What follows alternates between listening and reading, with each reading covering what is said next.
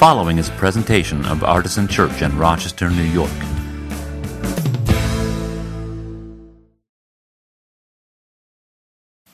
So I'd like to start. I would like you to turn to your neighbor and tell them what you would do if you inherited enough money that you never had to work again. All right? Now, not what you would buy. Not interested in that this morning. What you would do with your time if you didn't have to work. And if you're a kid, your parents are getting the money, not you, so you can't answer this question. If you're a kid, turn to your neighbor and just tell the person next to you what you think you might like to do for a job when you're old enough to have a job. Okay? So what would you do if you didn't have to work because you had so much money? And then for kids, what do you want to do when you have a job? All right, wrap it up in just a minute, please. There are some surveys going through the seats here. And this is my way of kind of trying to see what industries we all work in as a community. What is your vocational field? And I tried to do my best of thinking through people who I know and like big categories that I know exist here. But if your field is not represented, please write it in, and please feel free to check 2 boxes to combine them to make what you actually do. Right? That if you're like some kind of Voltron employee, I don't know. That doesn't make any sense. Yeah, Defender of the Universe is not an option, but you could. There is other. Please specify. So while I'm talking, fill these out, and Dell's coming around with some pens. What this is going to do is help me understand what groups of vocation and industry we have at Artisan, because for our potluck on March 2nd, we're going to seat you according to your industry, all right? And you're going to have discussions based on the type of work that you do. And so this will help me know what signs to make for the tables, and it also kind of help us understand what's going on. So we're starting this new series today called Faith at Work. We finished up last week with Faith at Home. So we've made a little topical commute here, talking about faith at work for the next 4 weeks. As I've said before, in preparation for this, work is where you spend most of your waking hours, probably. Certainly a lot of them. And we view faith as very holistic here at Artisan. I think that's consistent with Christian teaching throughout time. And so it's important for me to be kind of presenting you with the idea that you don't stop being a Christian when you walk into your office or when you walk into your workplace, or if you work at home, when you walk up to the home office, or when you get out of bed and start dealing with the children, or whatever it is that you do. Your faith shouldn't be put on pause for that. Because your faith ought to be all-encompassing.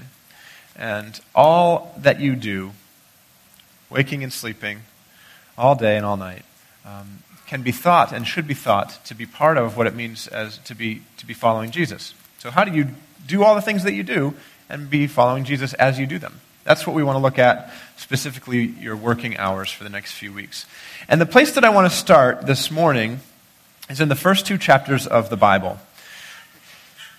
These 2 creation stories that are present in Genesis 1 and 2, and they talk about paradise, the Garden of Eden. And I want to look at what work was like in paradise. Now, I'm going to say this very quickly and then move on, but we are dealing with Genesis 1 and 2 and the creation stories of the Old Testament. Obviously, this topic has been in the news this past week. Most of you, I think, are aware that there was a highly publicized debate this past week between Ken Ham, who runs Answers in Genesis, and the Creation Museum, I think, and Bill Nye, the science guy. I think it's hilarious that the Artisan Woo came for Bill Nye, the science guy. Okay.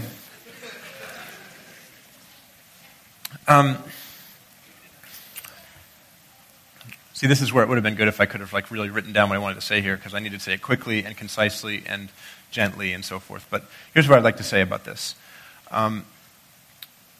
I don't think Genesis 1 and 2 were ever intended to deal with scientific questions.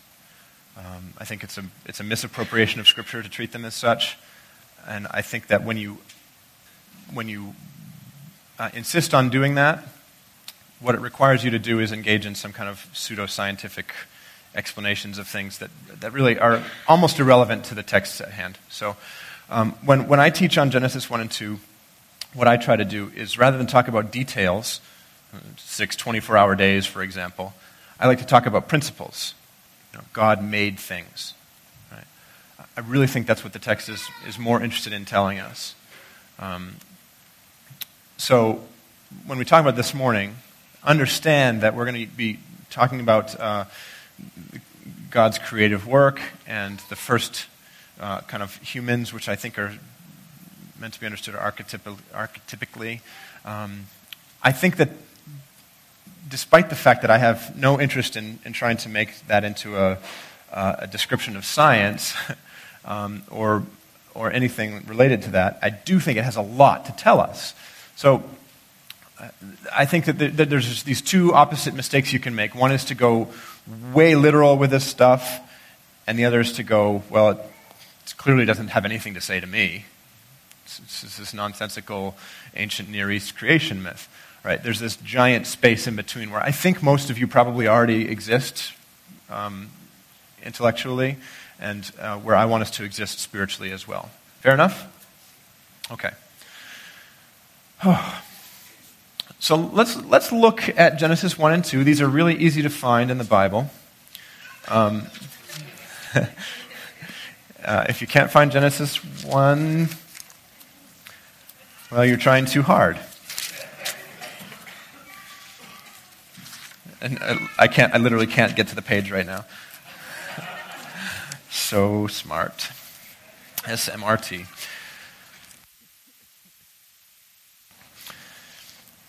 So these creation stories stand in really interesting contrast to other ancient creation stories.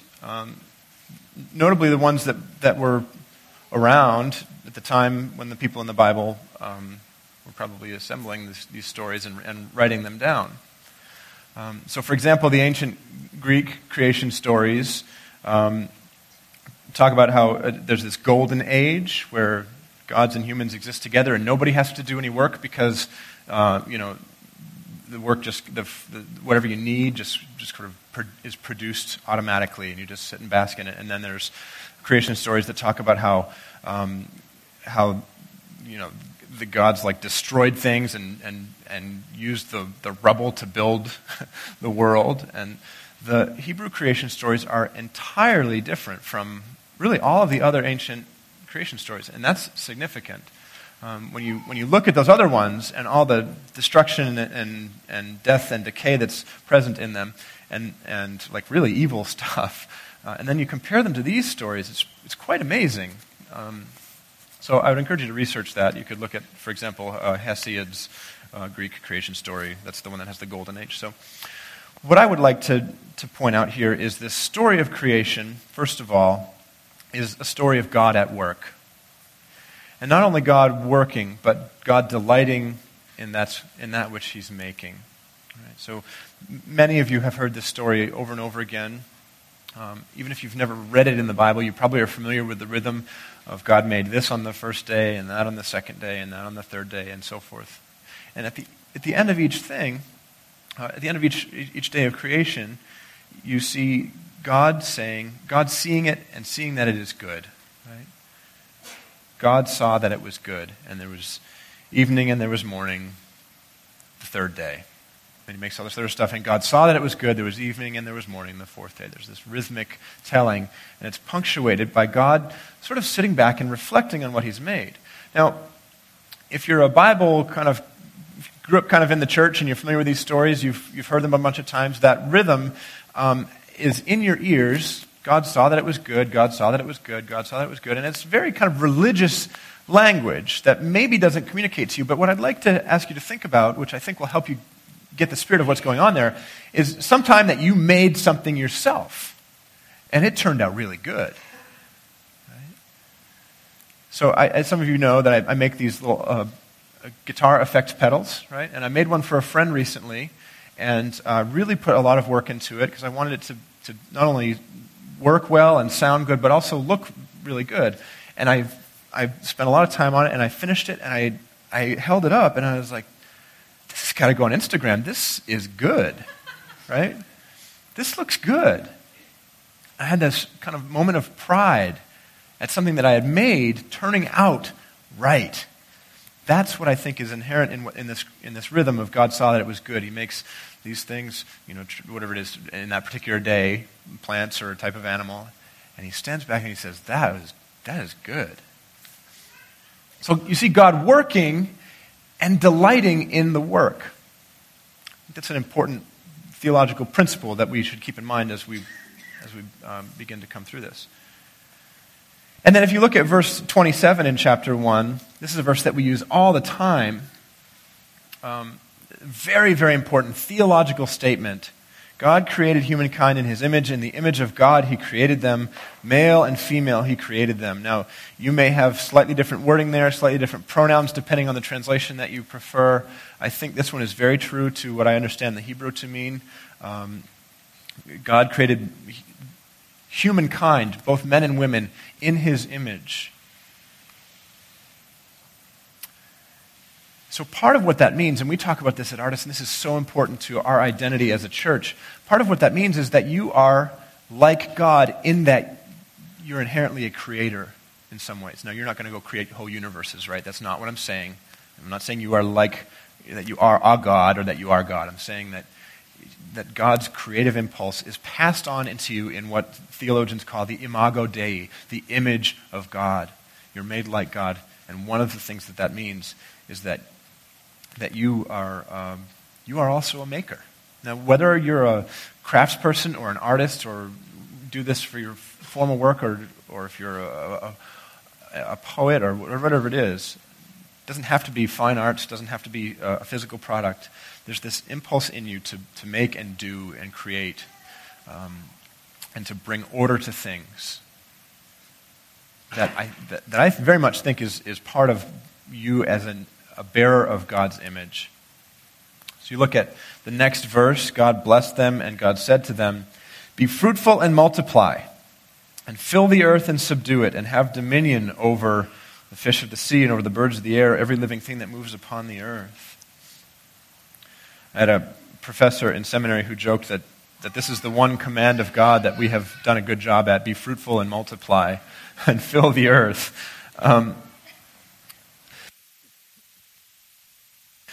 There's some other language in this verse that kind of sounds a little weird to our ears, but about subduing the earth and having dominion over it. It can end up sounding very domineering. It can end up sounding kind of very controlling. I don't think that's really what it's meant to sound like. I don't think that's what it's meant to mean. I think it's more about cultivation, curation. God placed people in the world with a particular task to have dominion over it, to have, it's not dominion in the sense of like aggressive control, but in the sense of like a curator or a docent in a museum, that kind of thing. Or a gardener, for example, which is what we'll get to in just a second. So that's Genesis 1, which is one creation story. Genesis 2 takes us to an entirely different creation story, which, not to belabor the point I made earlier, but if you were to take it literally, I think is mutually exclusive with the first one, without some really weird gymnastical interpretations. But this one is a very specific story about how God makes people. And the interesting thing is that he gives them very real work to do. Look at chapter 2, second half of verse 4. In the day that the Lord God made the earth and the heavens, when no plant of the field was yet in the earth, and no herb of the field had yet sprung up, for the Lord God had not caused it to rain upon the earth, and there was no one to till the ground. That's an important thing. But a stream would rise from the earth and water the whole face of the ground. Then the Lord God formed man from the dust of the ground, and breathed into his nostrils the breath of life. And by the way, he gives him this name Adam, which is the Hebrew word for man. This is why I think it's intelligent, or why I think it's appropriate to interpret Adam as an archetype, because he's named man. It's kind of like calling him every man, and Eve is named woman. So it's like he made a person and called him man. Again, I'm not going to belabor that point, but move on to verses 7 through 9. Start with verse 8 here. The Lord God planted a garden in Eden and in the east, and there he put the man whom he had formed.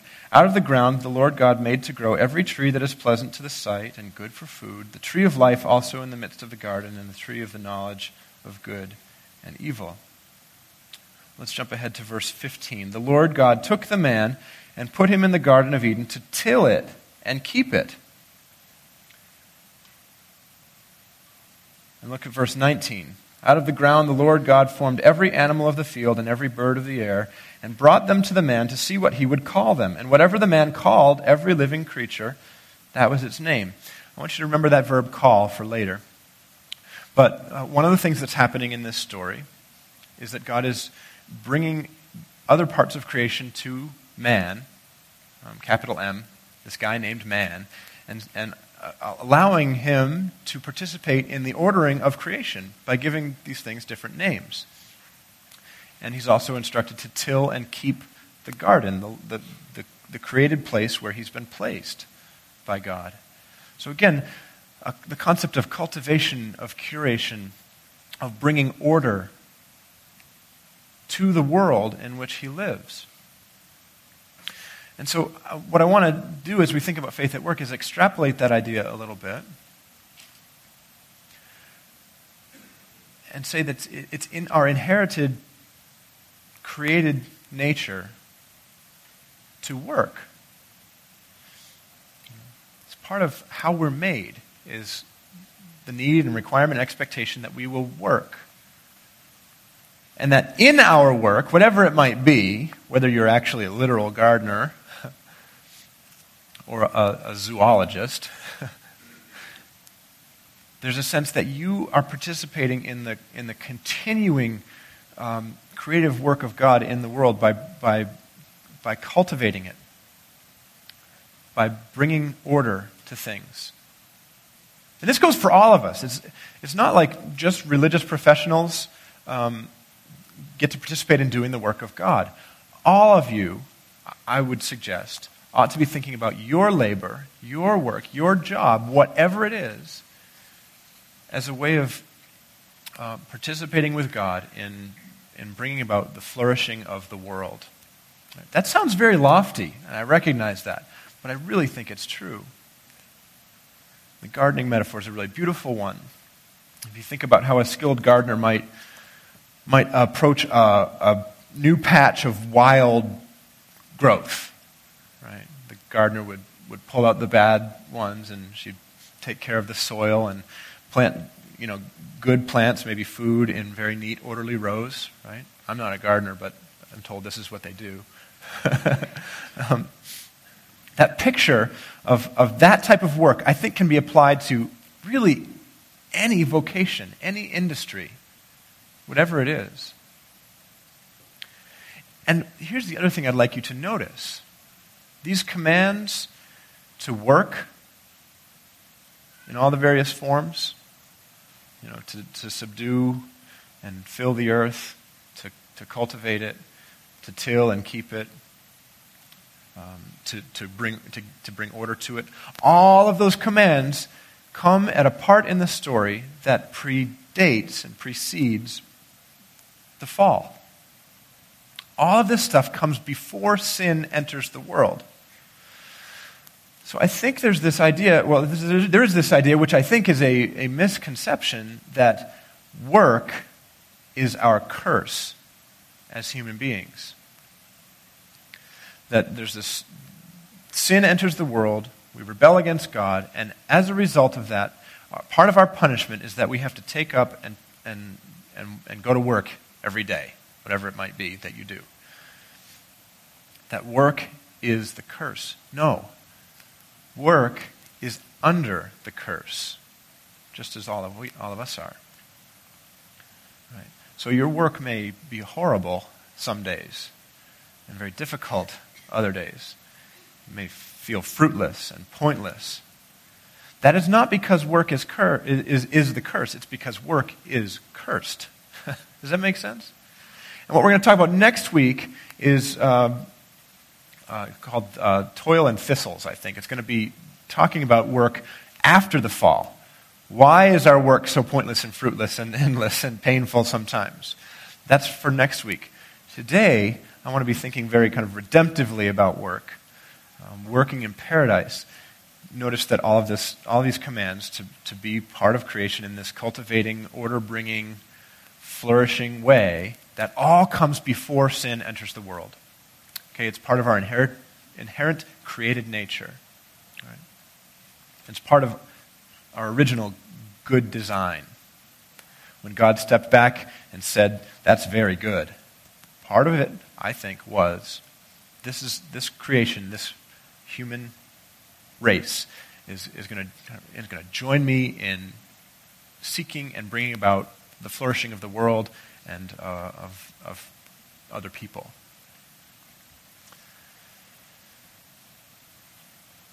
So speaking about God's commands related to work, one of the 10 Commandments has a little bit something to say about work, doesn't it? Do you remember this, Bible nerds? Which one of the 10 Commandments talks about work? What does it say? You don't have to know the number. Well, if you do, shout it out. We will all think you're really smart. 3? You think so? You had to study them in 4th grade. Oh, man. What does it say, Grant? Don't work on the Sabbath. Well, I happen to know where this is in the Bible. It's Exodus chapter 20. Somewhere else too, by the way, but most commonly we look at it in Exodus. And I'm going to read it to you because it says that, yes, Grant, but that's not all it says. Look at Exodus 20, verse 8. Now, I submit to you, this whole thing is the command. Remember the Sabbath day and keep it holy. That's what Grant said. The command goes on to say, 6 days you shall labor and do all your work. But the seventh is a Sabbath to the Lord your God. And it actually goes back to the creation story, the first creation story where God rests on the seventh day. And it's very much in contrast to what the Egyptians placed the Israelites under when they were in slavery, where they had to work nonstop every day of the week forever. It offers the same respite to everybody in the household, including animals and servants. Right? So the command is not just don't work on the Sabbath. The command is also do work on the other days. Right? I think that's kind of an interesting little nuance that we sometimes miss. Okay, so to conclude this morning, I want to jump into the New Testament very briefly and look at something from 1 Corinthians chapter 7. This passage, I think, brings home something that I've hinted at a little bit this morning, which I think is really, really important, maybe the most important thing that we will get out of this entire series. The passage itself here, I will admit, is a little bit peculiar, but I hope that the message will still come through. I'm actually going to skip some verses, which, if you know me, you know hurts my soul. I really don't like jumping around and treating Scripture that way, but today I just don't have time to go into the other details here, and they're frankly a little bit weird. So if you wanted some interesting devotional reading this week, you can read the other verses that I don't read this morning. But on page 930 in our red Bibles, 1 Corinthians 7, verse 17, and then I'm going to jump ahead to verse 21. However that may be, let each of you lead the life that the Lord has assigned, to which God has called you. And then Paul says, this is my rule in all the churches. Go on to verse 21. Were you a slave when called? Do not be concerned about it. Even if you gain your freedom, make use of your present condition now more than ever. For whoever was called in the Lord as a slave is a freed person belonging to the Lord, just as whoever was free when called is a slave of Christ. You were bought with a price. Do not become slaves of human masters. And in verse 24, in whatever condition you were called, brothers and sisters, there remain with God. All right?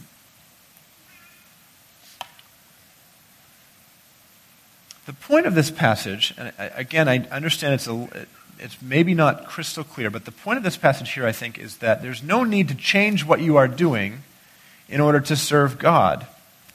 And I would specifically say, for the purposes of our topic this next month, there's no need to change what you're doing at work for the purposes of serving God there. You may need to change some of the things you do at work. That's not what I mean. My point is, you don't have to get a different job, right? If you're a parking lot attendant, you don't have to give that up and enter the ministry. If you're a physician, you don't have to put down the stethoscope and the scalpel and become a missionary. If you're a software engineer, you don't have to shut down your Unix command line and go to seminary, right? Let each of you lead the life that the Lord has assigned to which God has called you. Remember before, where did the word call come into the story, that second story of creation? Adam calling the animals by different names. So that's what this verb means. It's a naming, right? So whoever God has named you, whatever kind of person He's made you to be, lead that life. The Latin word for calling is vocare, and we get our word vocation from that Latin root. Whatever your vocation is, think of that as your calling. Think of that as your naming. Certainly as a big part of your identity, whether you kind of intended it to be so or not. I want you to consider it a fulfillment of your calling as a Christian, your naming as an adopted son or daughter of God, to do good work in whatever field you work in. Paul even says this to slaves. And again, slavery in this culture was not like what we think of with slavery in the American South. That doesn't mean it was a picnic, but it's not quite the same thing. It's more like indentured servitude. But let's be honest, it's not what somebody would choose for their life. And Paul is saying, if you're a slave, serve God as a slave. That's a pretty dramatic thing to say, right? I'm sorry that you don't like your job, but I don't know. I worked at Burger King. It might have been worse than indentured servitude in the ancient Near East. I'm not sure, but but it's probably not as bad as being a slave, right? And if Paul is saying to slaves, serve God as a slave, then I think he's saying to all of you, serve God as a graphic designer, as an architect, as a homemaker, as a janitor, as a teacher, right? As an engineer, as a student, as a TV producer, as a barista. Right? There's a bunch that I missed. I'll see them when you hand them in. But whatever it is, you can find a way to live out your Christian faith in that field. I read an excellent essay last night by Dorothy Sayers. It's a wartime kind of thing about the nature of work. It's called Why Work? You can find a PDF of it online. It's amazing, especially the second half of it is absolutely amazing. And I wanted to quote every other line from it. So good. One of them that I want to call out for you as we close today was our worship meditation this morning, and I'll put it on the screen for you. I didn't tell Brian to do this either, so it's part of being discombobulated, but it's on the screen here. The only Christian work is good work, well done. And this is where my task comes in. Let the church see to it that the workers are Christian people and do their work well as to God. Then all the work will be Christian work. That's on a timer. I didn't read it fast enough. Sorry. Whether it is church embroidery or sewage farming. Right? Isn't that a great little image to close our sermon time with? All the work will be Christian work. Whether you're making stuff for the church building or farming and sewage. Dorothy Sayers, man, what a brilliant lady. This is really what I want you to catch. If you miss everything else for the next month, this is what I want you to catch. All the work can be Christian work if you are a Christian person doing it. Bring about human flourishing, cultivate the world, bring order, be a little creator in your sphere of influence, whatever it might be. All right. Let's pray. Thank you, God, for this wonderful picture of creation. And we pray that as we seek to apply these particular ideas to our lives, especially at work, that your Spirit would be among us, steering us, guiding us, leading us, convicting us, challenging us, giving us courage when it's necessary, as we try to be Christian people doing work as if we are doing it for your sake, knowing that it's joining you in your cultivation of the world. It's part of your sustaining grace through which human flourishing and a good world can come about. Let us take on that calling with bravery and excitement. And let us be part of making a difference in our world for the sake of your Son, Jesus Christ, who lives and reigns with you and the Holy Spirit, one God, now and forever. Amen. Well, our communion table will be open as we continue to sing. Our prayer station up here will be, I think, populated by a member of our prayer team if you'd like to receive prayer. Thank you, Del. Yeah, why don't you put the strainer right here by the table. This colander is where you can put your Faith at Work surveys. Thank you, Del, for thinking that. I didn't think of that. We've got to have a place to put them.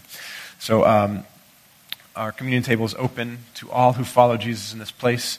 You don't have to be a member of our church. You just have to be a member of the family of God, and you become a member of the family of God, not by anything that you've done correct, but by God adopting you into his family through the grace that's offered to you in Jesus, his Son.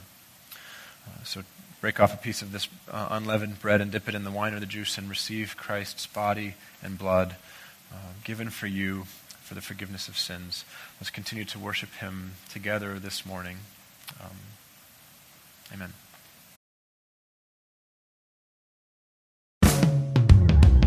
For more information, visit us at artisanchurch.com.